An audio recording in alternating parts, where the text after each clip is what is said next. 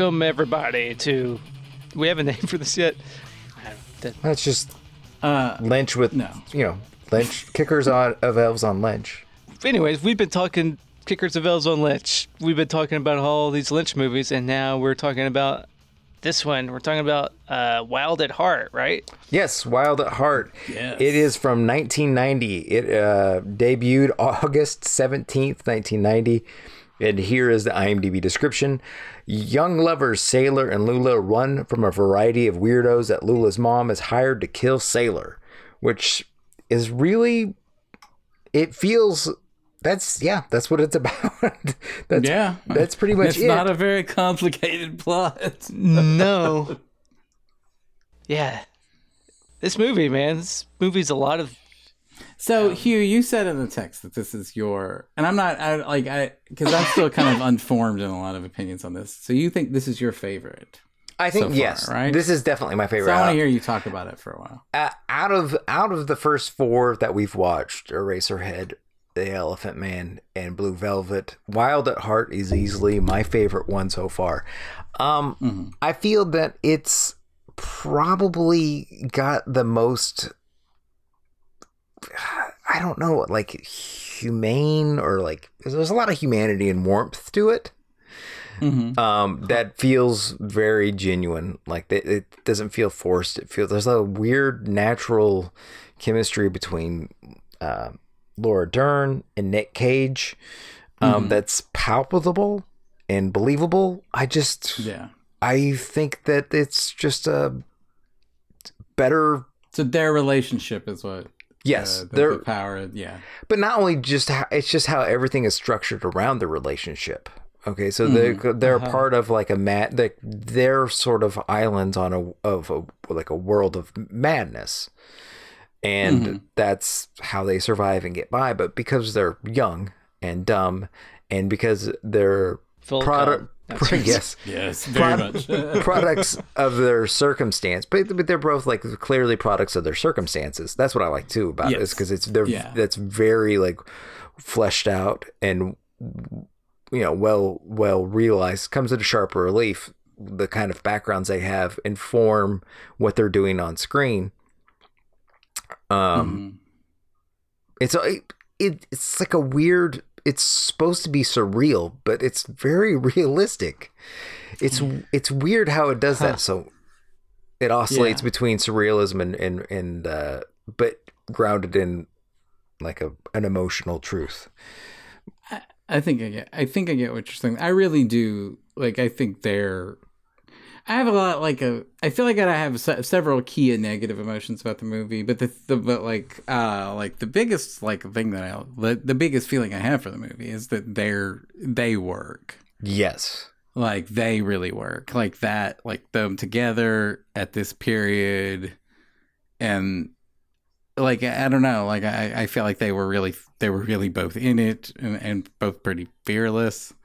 Right. And it seems like Nicolas Cage, I don't know, it seems like the first time that he kind of got it, like in his career. Like, I love him in Raising Arizona, don't get me fucking wrong, and I love I'm sure he's good in Moonstruck. I don't remember. I don't think I've ever seen Moonstruck. But yeah, he's great at it. Like, he is, like, what I've seen him in before, like there was hard to be around, but this was like, he gets the joke, he's fun, he, like that, like, I feel like he clicked with David Lynch, and that's like, I would like to know why. I would like to see David Lynch to work with Cage more. Yeah, he's one of the few that never has. He's never worked with him again. Yeah, probably got too big. I didn't see that. For me, it felt of a piece of Raising Arizona, but also more than any other Cage movie, early Cage. It reminded me of, what's the vampire one he's in? No. I'm a vampire. So much looser I'm a vampire, and it's so much looser than that. Huh? It's much looser. what? I think it's looser and more relaxed. It's looser, but his performance is all. I mean, it's like it's Arge. It's not. I'm not trying to shit talk. I think he's great in this, but like, it's early. It's him going all out in the early Nick Cage roles, and I don't know. I mean, I enjoyed the hell out of this. Like, this is the most fun David Lynch movie we've had to this point. Oh, in a way. Oh, Yeah, that's a hands great down. that's a great point. I didn't even think of Yeah. it like that, but that's an excellent point. I've called him a horror director, and I still feel pretty comfortable saying that. But like, this is not a horror. Like, in no element is this Oh, I mean, horror. Like in the way that he used in Blue Velvet. I think, like, there's creepy scenes, like the scene with like don't like I'm not trying to like Willem Dafoe's a monster in this movie. oh yeah, like Full blown.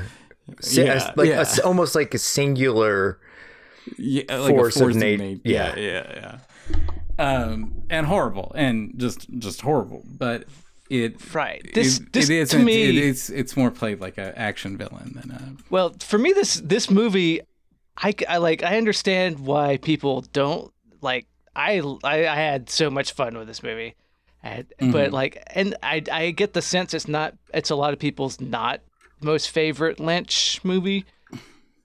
But why? Why do you think that is? Because it's the only one violence. for me. This is the only one that's an act. This is Lynch's only comedy, as far as I'm concerned. Yeah. Because And I think that doesn't work in its favor, in my opinion.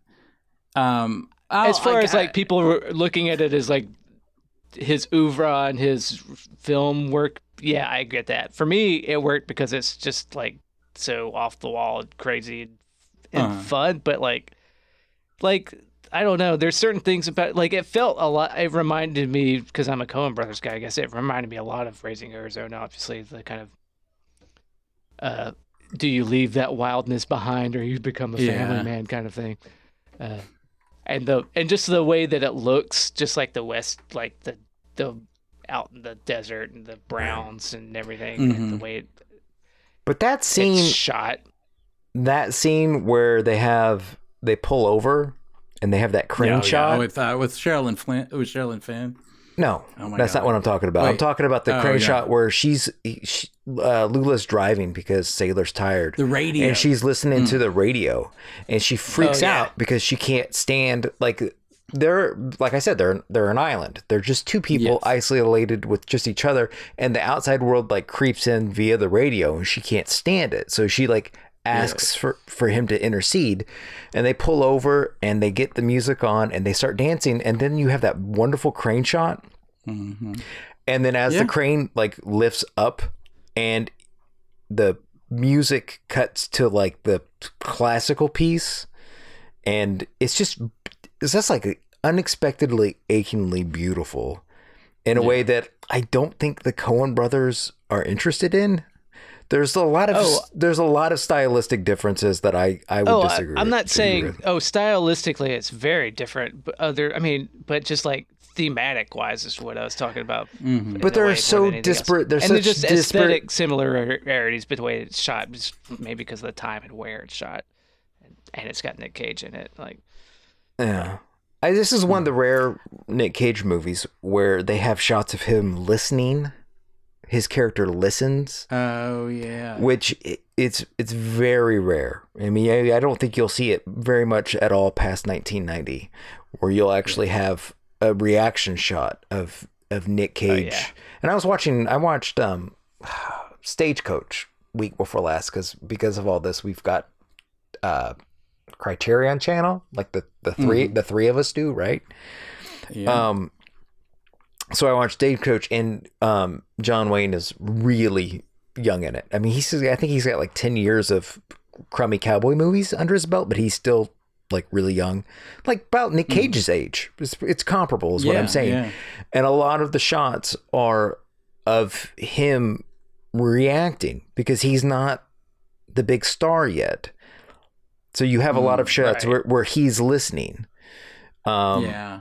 Instead of, and it's the same thing with Nick Cage, whereas watching this, and there's just a lot of, and you actually get to see him because a lot of acting is in the reaction. I think that you get a more subtle, or there's a sublime quality to this performance because of that.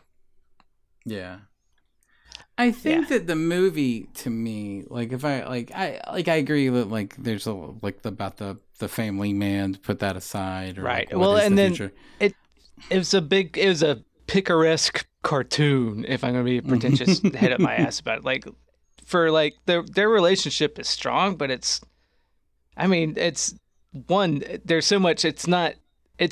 in a way that even like early Raimi or like it's telling you the relationships. Like, yes, they're in love, and this is my jacket. It represents my individuality, and that's like, and I love that. I want to talk about that. Yeah. Yeah. So yeah, like so what I think the movie is about, like I feel like that like David Lynch, his strongest suits totally is getting like he's working through personal demons. So he's like there is a degree of self-help to his work, or you know that you can tell he's working through personal issues, and one of them is pretty clearly sex. And I think that others like he's got these two other areas, and one of which is. I think that there's, well, I was going to, well, yeah, let's fold that in. I think individuality. Like, I think that he sucked up a certain amount of that, that libertarian aesthetic, that American Western, like that cowboy, like the thing that that appealed to a lot of artists in the post-war America is this, like, the rebel, the like all of these icons. We sort of liked them because they were countercultural, but they were also reinforcing a certain type of ideology that I do think that slowly over the course of his life that David Lynch starts souring on. Because this whole book on the Catch the Big Fish is literally just about like communal, like he believes in a shared consciousness. Like, I actually think that this is a part of the character arc. That's why it's why it's so important that's why the gang scene at the end and the jacket comment at the beginning exist, is because whenever he says at the beginning, it's like the first thing you know about the character, because the idea of individuality and freedom is a young man's game. Okay, so what you're actually seeing him is that this belief takes him down a road. That road irreparably changes him. And at the end of the movie, he tries to go back to the old me by like turning away from Lula with this individual BS. But your child barely knows me, honey. Right. So and then he eschews that for the more like collective family unit at the end. So it's like I think it's he never takes the jacket off though, does he? I think he gets beat up with it, and I think that's right, but he never leaves it behind. That big symbol. I don't think this represents my. Sure, I don't think. No, I don't think so. No, but I think that's why I think it's a part of his arc at the beginning. Is that no? I think so too, and I think that it is about. Like I do think that like there is something about the West in it. It is a Western in that regards. I mean, because they're going out west, they're going to go to California. Every fucking Westerns like that. They end up waylaid in a small town in Texas, and then they have to go pull a heist on a big fucking dry goods store. Yeah, fuck you. And there's a bunch of outlaws that assemble, and a madam that keeps track of where all the outlaws go from. I mean, like it's pretty like it's a Western, and there's a lot of tropes in that. And you come along as a true black hat who I mean, he's a black angel from Atlantic City. Yeah, I'm a black angel. The line that stuck out to me this was like they gave me a boner with a capital O. Yeah, right. Man, Defoe. Another actor, like I feel like that maybe David Lynch never cast him again because it was like that's just too on the nose. Right, he's Bobby Peru. We're too we're just too like we would work too well together. Also but I do like that's something that I do think that was Lynch trying to work through that. But the other thing that I think is where I do think like that I think that it shows a little bit of age is the violence, the sort of extreme violence at the end, and I do think it has a point. Like I don't think he's being random or necessarily sensational with that, but I think obviously he does it, but story. It's another interesting lens through which I viewed this movie, because this movie came out in like 1990. Yeah, and I kind of like it's kind of an entryway into that kind of gonzo 90s ultraviolet. Oh my god. Oh, I definitely think so. Yeah. You I know, think like this was a Natural template, Born Killers, you could even call a ripoff of. It's like, so, you know, because Natural Born Killers is a movie I hate, but it's just like a guy being like, let me do weird shit, and they do shit, and you could watch this on the surface level and think, oh, it's just weird shit happening, and I'm gonna do that, and then you come out with Natural Born Killers, maybe. I wonder if that's one of the core reasons he dislikes Tarantino. Yeah. Is that he feels like that Tarantino took a style of his and turned it into something that he hates, and that's got to be he's got to resent that, right? Because I do feel that like Natural Born Killers, which was written by Tarantino, even though it wasn't directed by him, like has a lot of, it feels like this, but in real it's a much worse movie. But watching it, I realized that, but I was like, oh, they're not like, in my mind, I don't know if I married them too, but I was like, they're not psycho killers. They're just dumb kids in this movie. No, and that's what they don't have this complicated he only really kills murder. people at the beginning and at the end. It's like, I was waiting for an orgy of violence through the whole film, and it's like, it's not really that. People die, but it's not like it's not Lula and Sailor going on a killing spree. Yeah, it's not Natural Born Killers are bad. I mean, but I do think of Natural Born Killers a lot when I watch this movie. Well, even Tarantino hates Natural Born Killers because of what Stone did. And just said, let's just do weird shit, because it felt like Stone saying, I'm going to take the script, which probably it wasn't great, but it was like, I'm going to lynch it up with just weird shit for no reason, just a weird shit out. That's what I hate the most about that movie, is that it's just like, there's no thought behind it. It's just like, let's just throw shit at the wall.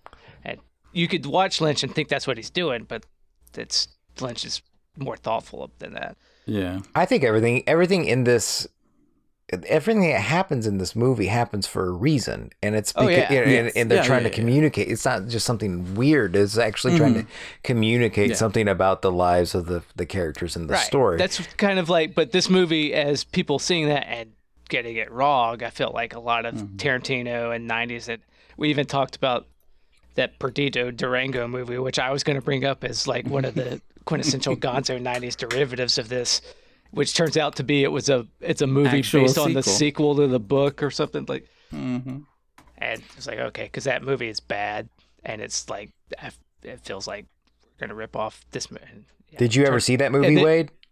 Oh yeah, I've seen it. It's like I said, it's one of my favorite directors. Alex de la Iglesia is a great director, but that movie's bad. Not great. Yeah, because he's a Spanish director who's made films in Spain, and his Spanish movies are great. It's weird. He's got kind of a Coen Brothers kind of aesthetic and the way that I see a lot of the movies I've seen in Spain, of like, they're not movie star looking people because it's Spanish and it's quirky and whatnot.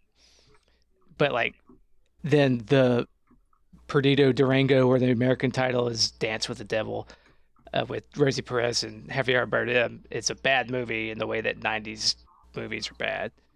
And it was supposed to be his entry into Hollywood, like John Woo's, in the 90s was coming in as a foreign director or whatever. Sure. And well, his movies in America sucked ass too. Yeah, and this one fell flat, but they did really well, and this one didn't do well. One of the things I really like about Wild at Heart is that these characters are in between childhood and adulthood. And it's a story, you don't get to see that rendered so believably in movies very often. These people could have the experiences of adults, and they're able to do everything that adults can do, but they're still, stuck in they don't have an adult skill set to deal with life. So yes, they can go on a road and they can go anywhere they want as adults, but like kids, their money, like, there's no forethought. They don't have that skill set for planning or looking ahead because they're still kids. Because I'm Wild at Heart.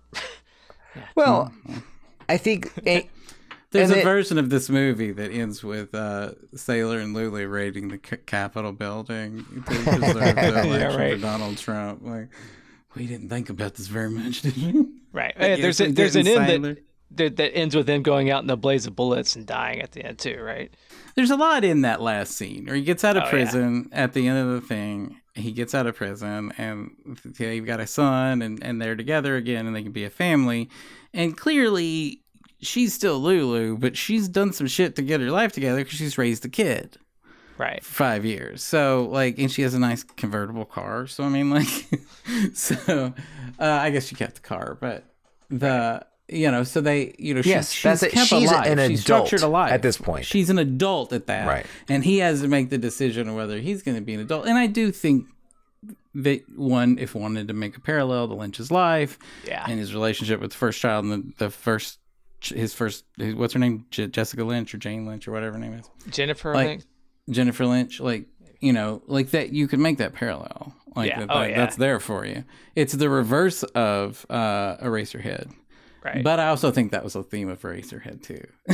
Yeah. But so but I do think that you get to see Sailor make the decision to it's to grow up. It is Raising Arizona.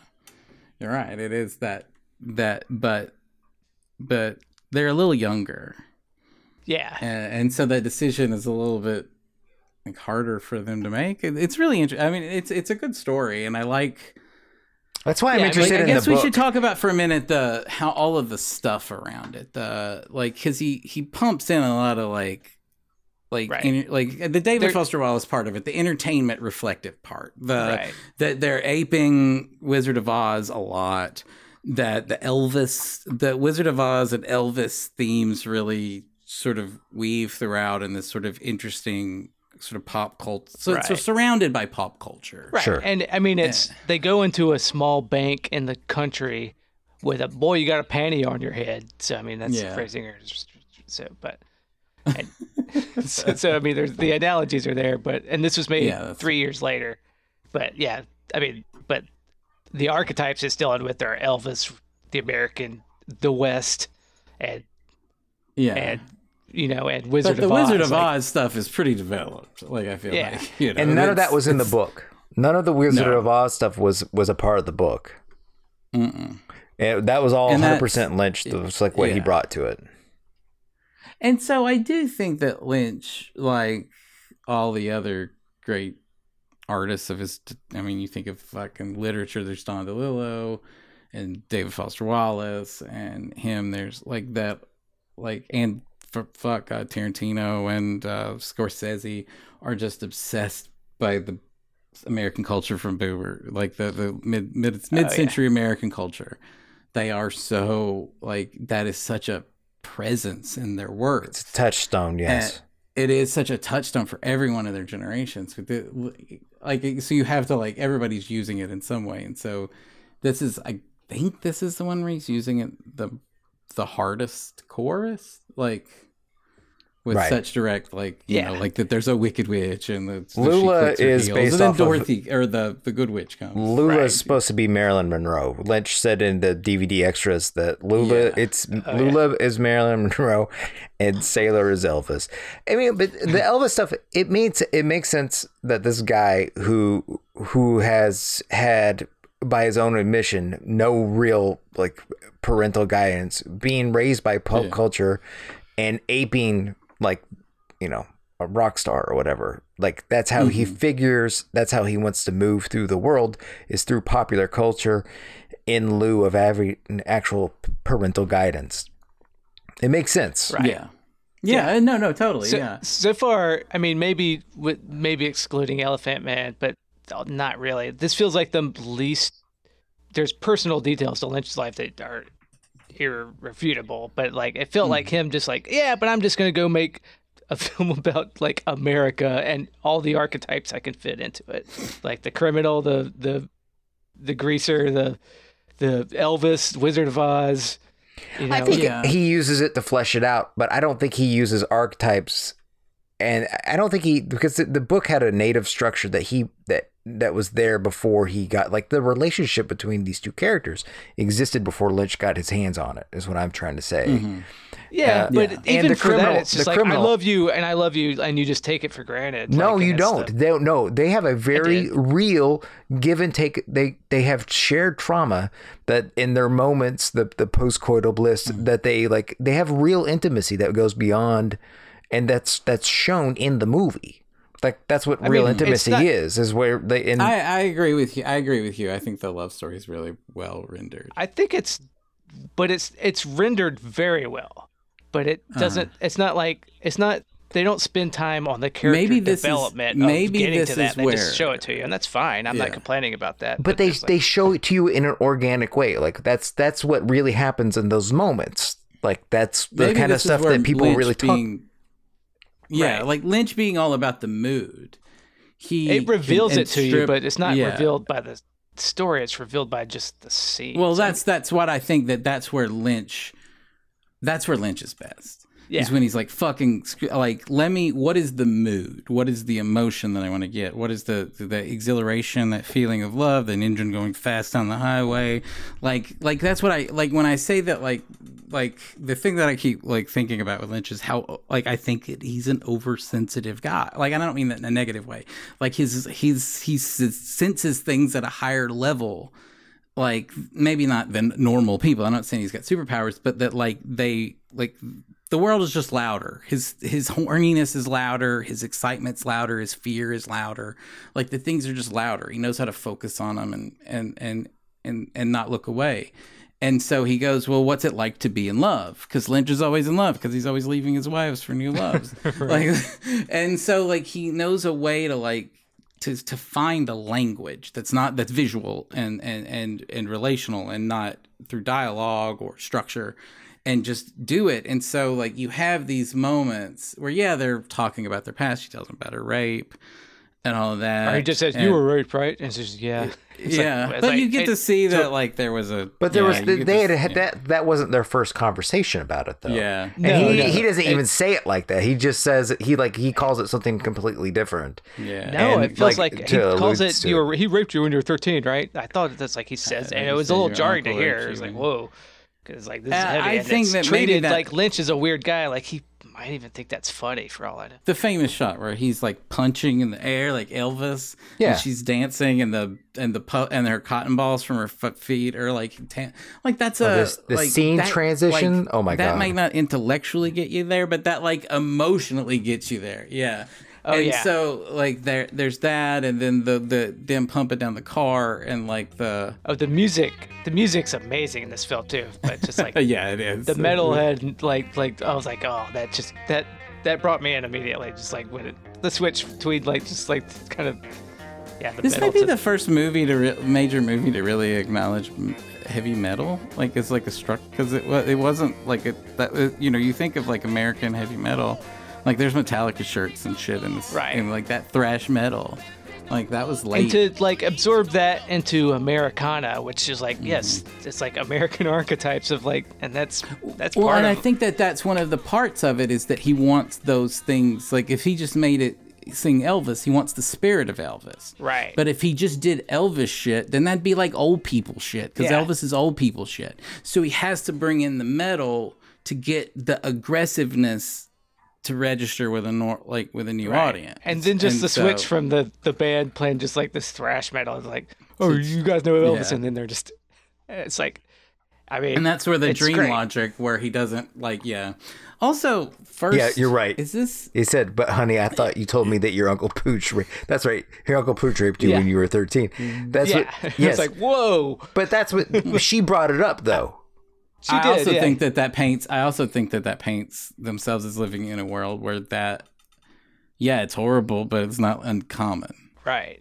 And so that tells you a little bit about. because she says my mom told me when I was 15 that boys would want something from me. Like, wait a minute, you were Sailor, you were something else, honey. When I was 15, Mama told me that pretty soon I'd be starting to think about sex, and I should talk to her before I did anything about it. And then Sailor says, "But honey, I thought, it's played almost comedically, which is almost more jarring. But, like, another thing I don't particularly like, if I'm going to throw out a criticism, is I don't think Diane Ladd is very good in this movie. What? I think she's fantastic. I don't think she's very good at this movie. I really, it worked for me. Her mania worked for me.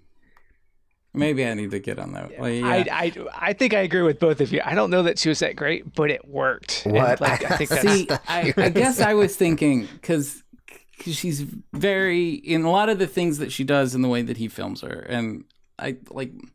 It's not a fair comparison because you haven't watched Twin Peaks, but it's the way that he also frames Grace Zabriskie, who's in this movie, as playing the other. The one with the There's leg. Isabella Rossellini. The lady with the leg. Yes, the lady with the leg.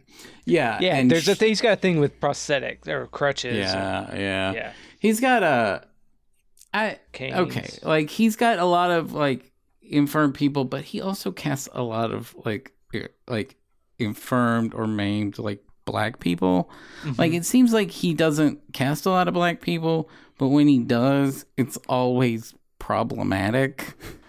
That's something I'm starting to pick up on him. That's the thing about the at the beginning of this movie, Roger Ebert called yes, he did. It racially motivated. He made it. He thought that, and because I get his point. Opens up with them. Yeah, was such a violent murder from a character that we're supposed to ostensibly relate to. Yeah, and there are definitely problematic aspects of this movie that have not held up very like as effusive as I've been about the character stuff. I mean, they're jarring. I kind of like I don't know. Like I think that like he does it again. Okay, like we can talk about it next week. But in like Lost Highway, he casts Richard Pryor but at the end of his life when when he was, and I felt like there's man, that would have been a surprise to me. I didn't know that. I didn't. I'm sorry, either, but yeah, I'm sorry, but like I may have heard that and forgot it. But like it's kind of gawky, you know. Like I feel like. Talk about Perdido Durango, Dance with the Devil, the Alex de la Iglesia sequel to this movie. It cast Screaming Jay Hawkins as a Santeria guy with a top hat, voodoo kind of looking to. But he's not like a stroke victim and like kind of. Well, he's old. Like, he's pretty near the end of his life at that point. So it's it's weird. Yeah. And we'll watch it. I don't know how I feel about it. I felt that way when I first watched it. We're watching it again next week, and I will look into it that way. But I was thinking about like the blind black guy and the guy that works at his dad's hardware store in Blue Velvet, and this, and like probably didn't. Like those are the only two black actors I can think of that were in his movies, like up to this point. And yeah, so I that's another thing to keep in mind. That Lynch, maybe not have the best view towards that or eye at doing that. I do want to say I like Harry Dean Stanton in this movie. Oh my God, he was so good in this. He was so like he was the humanity like. His emotion that comes through when she tells her how she feels about him. Oh my gosh, that was some heartbreaking stuff. Because you knew it wasn't going to end well for that dude. Yeah, that death scene for him was like, what the? I mean, that was weird. It was weird. I didn't know what to make of it, honestly. Like, it just and. Yeah, like so I think this is like the first. I mean, this is the first time they've worked together, and I think like he's in everything that David Lynch has done since then. I think. Harry Dean Stanton, really? Yeah, including like shit. He died on the set. He died right after filming his stuff everybody died during Twin Peaks season 3, but he was one of them that died while filming Twin Peaks season 3. Oh wow! Before we ought to talk about a little bit about J.E. Freeman. Who had one good year in Hollywood because this is the same year. I think he should go. Which one's the Dane? The Dane from Miller's Crossing. Hell right. I think that he should get into the movie villain Hall of Fame because he had that one the good best 1990 ever. Yeah, nobody had a better villain year than that. Yeah, because you look at his career, he was a TV dude. And then he does nothing in, I don't know, he does nothing in 89. He is in Wild at Heart at Miller's Crossing. 2 great movies, and like the only movies of his I've ever heard of. Right. I guess he's in bit parts in Patriot, does he ever have another major role again in something like that? I don't know. I wrote down in his notes is just Mr. Santos, no, and I don't know why. Just he's in the best Aliens, Aliens 4. What? I'm just saying that. Oh, okay, that's a joke. Like, what the? Oh, okay, it's a joke. Okay. Yeah. I about rolled up my sleeves. Yes. Along with other Lynch favorites like Brad Dourif. And, and maybe that's it. Yeah. Yeah. Hellboy, I don't think has ever been in a David Lynch movie. Yeah. Ron Perlman. No. He could though. Well, I don't know. Yeah, I don't know. But yeah, no. I like this. At the end of the day, I like. He's just a good filmmaker. Like I think that's the thing is that I don't like. I kind of like go with him because I feel like that he's dealing. I don't know. I feel like he's doing the work. Like I don't ever feel like he just goes on like dumb autopilot and just makes things. I feel like that all of his works come from some sort of like desire to like express something within himself or work through these sort of personal issues. This felt the most dumb autopilot to me of all the Lynch that I've seen, but in a way that not dumb, but like. But in a way that like he's just having fun, like in that it's a comedy and it is looser. Also the apex of his career. Like we should talk about that. Like he is like he was on the cover of Time magazine this year. Oh yeah. Like he is like the hottest shit because of Twin Peaks. This one Palme d'Or, and I never even thought this was a comedy. Ebert kept on saying it was a satire. He covers it over everything. He covers over his violence with comedy. That was cheap. Is that what he like? Ebert, I always feel like Ebert challenges Lynch in a not unfair way. Right. Like, and that's why I keep on coming back to him because I feel a lot in that Ebert review, folks can go online and find it. It's pretty easy at Ebert.com, where he opens up the review saying like, I seem to have like a mental block about David Lynch movies. I admit that. Like I'm sort of the same. Like I feel and I hate things in a very similar way that Roger Ebert does, where I try to be a little self-aware of it, and then still like come at a thing. But he kept on calling this a satire, and I never felt like. I just feel like this is sort of out of. I feel what. I'm sorry. Not like a real definition. Like it felt like its own thing. That it's clearly just a love story, and like a road movie. But I never thought it was a deliberately funny thing. I think Ebert's issue with it is that he believes that when Lynch talks about love and like the end of Blue Velvet, where the Kyle MacLachlan character is happy with his life, his dumb, blissful, like suburban life he's set up for the rest of his life. And I think that he thought that Lynch should be more cynical about those things. Right. Because he's an educated artist, and that Lynch that Ebert couldn't see that Lynch wasn't trying to be snide with this reflection of suburban Americana, but that it is like it's like a whoopee to him. It makes him feel comfortable and calm, and that's the life he wants for himself. And so it's a part of his language. He's not being cynical. He's not being snide. He really thinks these people are in love, and that's a beautiful thing. Yeah. He really and that they're set up for the rest of their life as long as they keep that emotion.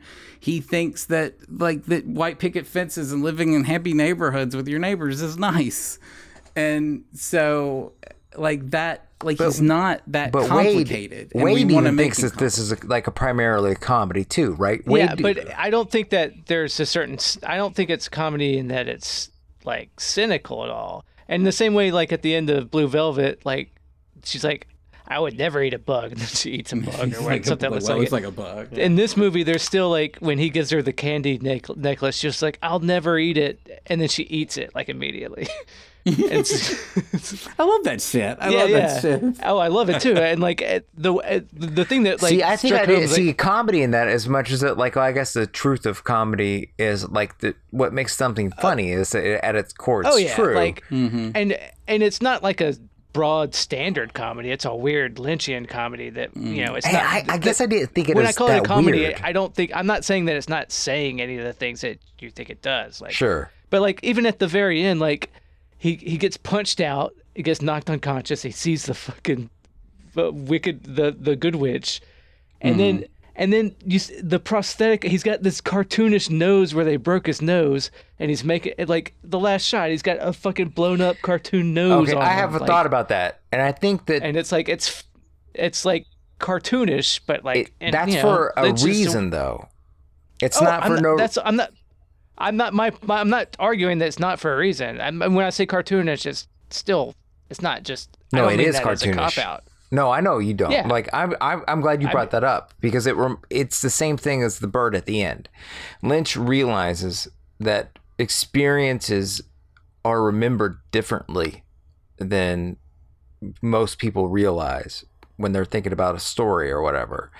I didn't remember stuff about this movie, but I remembered the nose at the end. I didn't remember stuff about Blue Velvet, but I remembered the bird. He leaves you with a powerful image, and in this case, they're both. I remember the guy standing up with his head blown.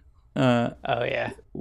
I guess like the cop with shot in the head. No, and he's still standing. It's Bobby Peru. Bobby Peru's head. No, gets I'm airborne. talking about in Blue Velvet. I'm talking about Blue Velvet. Oh, but I'm just saying, he's very good at showing people shot in the head. Like, but that's why these images damage to the head, like the shot Bobby Peru, that, and then the black guy. I bet, yeah. That was my point. Is that he goes like the nose is big because he realizes he knows you got to put an ornament on. Yeah, it. You've got to put a. He's like, I'm leaving you. Like this, my story is done. I got to leave you with like powerful images that are gonna make like a deep impression. Right. Yeah. I mean, honestly, I didn't even catch the bug in Blue Velvet until y'all pointed it out. Oh, I don't even know. I think that's more subtle, but I think that like there are like that fake bird, that the weird fake bird, that big fake bird. Right. You remember? It's so jarring and unexpected that you're left. He's so great at that. Also, another thing, I think that he makes like, and I don't know, this is a dumb thing, but he shoots movies in rooms that feel the most real ever. Like whenever you're in someone's house, it feels like a real house. It doesn't feel like a big spacious movie house or some shit like that, or like that you're in the nicest house in the neighborhood or whatever.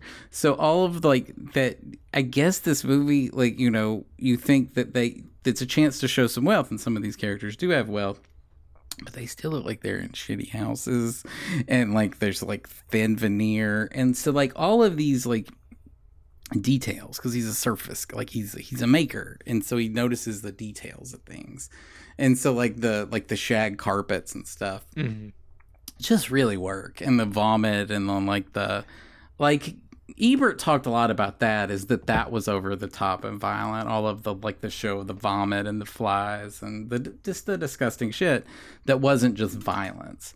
And I think that I think that's where I like Lynch the most, when he's really literally looking at something, like when it's real, when it's deep. And I think those rooms, and I think he carries that over to the casting of his actors, like Harry Dean Stanton and all these people, just like real people, you know. They don't look like movie stars. They just look like, and I like that about it. But except for the women that he casts, they're always movie stars, right? And of two types. Right. Well, speaking of types in this, there's the dark woman and then the good. Is there? I mean, because it's David Lynch. What was his thinking in dyeing Isabella Rossellini's hair blonde? She might have been in the movie too. because like she's the dark woman, but she's not. She's kind of on his side. She in this looks one. like like when you watch those like Mystery Science Theater movies that are like Roadhouse sex movies that they're watching. Yeah. All the from the 50s and 60s, all the women look like those two women, Grace Zabriskie and Isabella Rossellini. Yeah. Island of the Spider Women and all of that shit. All of those women look like that shit. Like, Right. I don't know if that was just a type back in the 50s. Because I was just thinking, David Lynch probably had ideas about her blonde hair there, and I was like, I wonder what those were. Like, there's probably something I'm missing, some sort of But well, he was with her too. I know, while filming this, and then left her for the editor of this movie. Really, The editor. There's Mary. the dude edited this.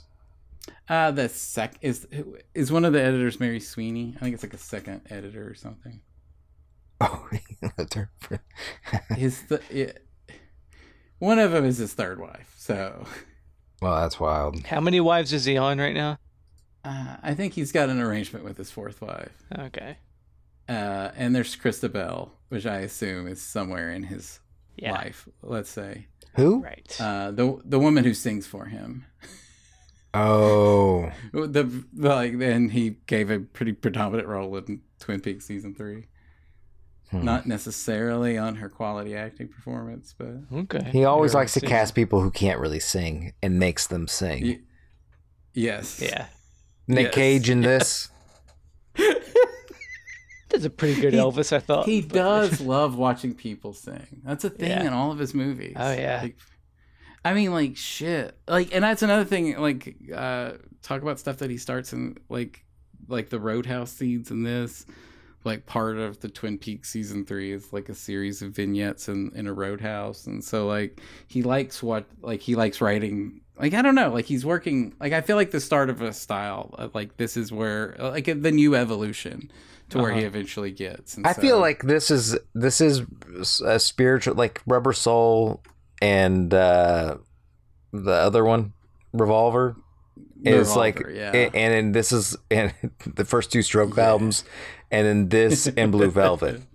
Blue Velvet and this feel so well similar to each other. Yeah, they're definitely And he leaves this style, like even Fire Walk with Me, but like this is by far like from the movies get weirder. Oh yeah. So this felt more straightforward and. Visually, it was maybe it was just because I was watching it on an older transfer than like all these Criterion Channel versions and stuff. I don't know. Yeah, what you watched was from 2004 MGM DVD. So and it DVD. It did feel the transfer did feel like old, even though it was. Yeah, I don't think this has been. I don't know if this has a Blu-ray. Right, it does. It's hard to find. There was one that was released. I think Shout Factory released it in 2018. I did not opt for that when I was shopping for physical because I see it here because it doesn't have it hasn't been restored.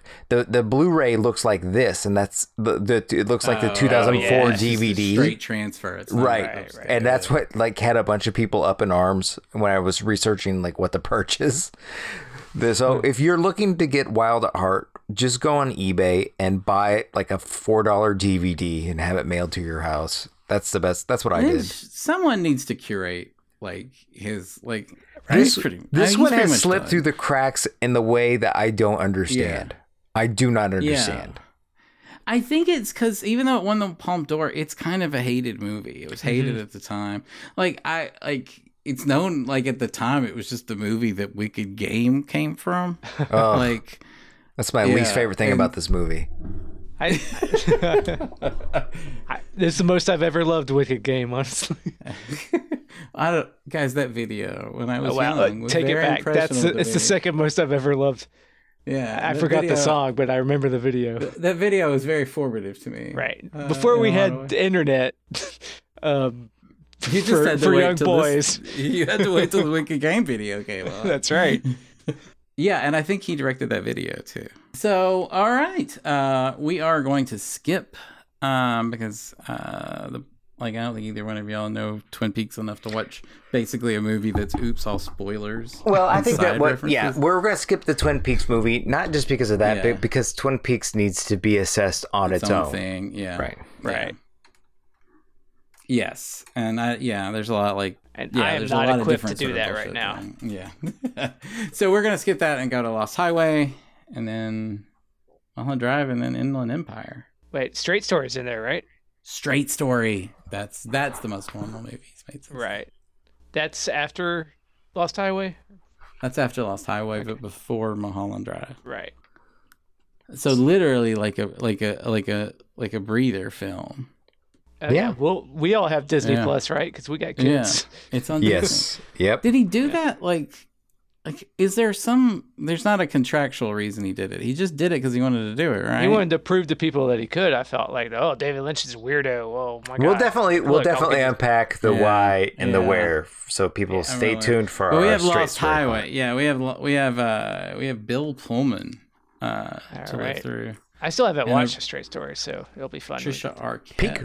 And I haven't seen Lost Highway, so I'm looking for it as Peak Pullman too, neither. because he just came off of Yeah. he just came off of Independence Day. Independence Day. So we're Peak Pullman. I think that like he had to do Pullman to get funding or something. Like he's in the funding. Like after you this, attach he a got. name to it.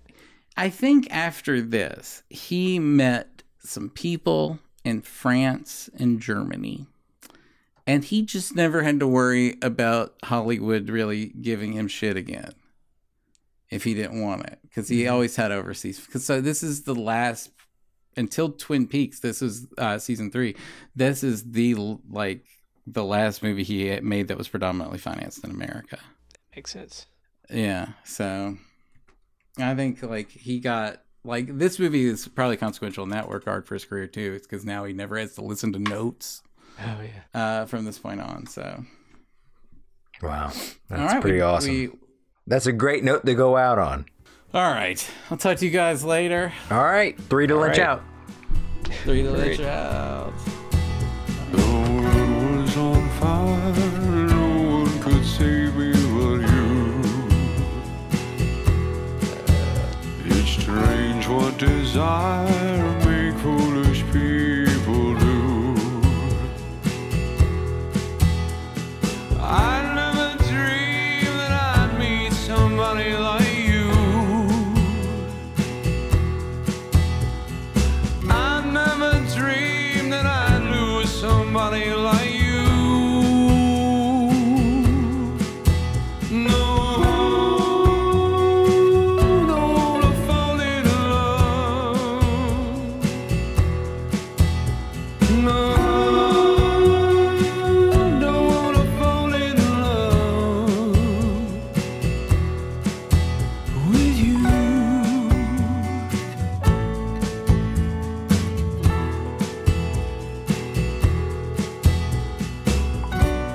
What a wicked game you played to make me feel this way. What a wicked thing to do to let me dream of you. What a wicked thing to say. You never felt this way. What a wicked thing to do to make me dream of you. And I don't wanna fall in love. No, don't wanna fall in love with you.